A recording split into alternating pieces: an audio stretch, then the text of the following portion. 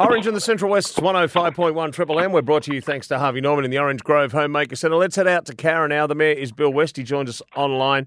Post-Australia Day. How are you, Bill? Morning, Neil. Morning, your listeners.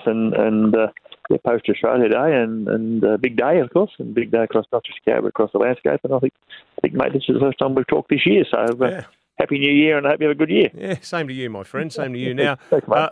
The weather certainly played its part. It was a cracking day yesterday. And how did you spend Australia Day? Obviously with council and public duties you had to perform? Busy day. Started with a Rotary Club hosted a breakfast in the Civic Square, the part of the road outside the Civic Centre, the Art Gallery Library, that particular area. It was a great start, flag raising, all the usual. And at 9 o'clock, so 9:15, we went in and we had the formal Australia Day ceremonies, and of course a number of young people got literacy awards, and we had an interesting talk from our ambassador Erin Inkatara, and that went down very, very well. And we announced our Citizen of the Year and our Young Citizen of the Year, and that was very well received. And because it was a great credit to be able to see someone such as Helen Horton, who was named Citizen of the Year, does a magnificent job, not just in her employment, but the extra hours and the time she spends in her area is enormous and greatly appreciated by the community. So great bunch of members of the community were nominated. And I'm glad I wasn't the judge, because there was some really deserving people that being recognised.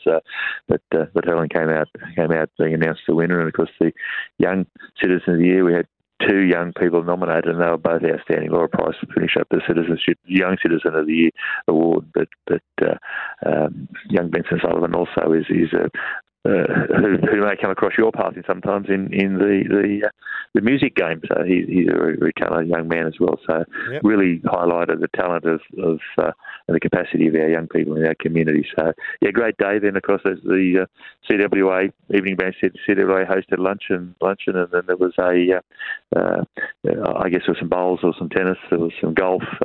The antique vehicles were displayed, and they have a magnificent array of antique vehicles down on Bryant Park. So great day. And of course then the pool was functioning all day. It was cranking up, and a lot of activity at the pool, and then the local member came to town and made an announcement about some funding for the pool, for a splash pad at the pool. So that was very much well received too. And of course I think that just on the splash pad I'd make it very, very sort of, I guess, clear that whilst the funding is there, we're council not at the stage of having the jackhammers down there to start tomorrow. So it'll be some time before you see a splash pad. But the fact the funding is there is greatly appreciated. Okay, good news as well. And mate, Seniors Week just around the corner.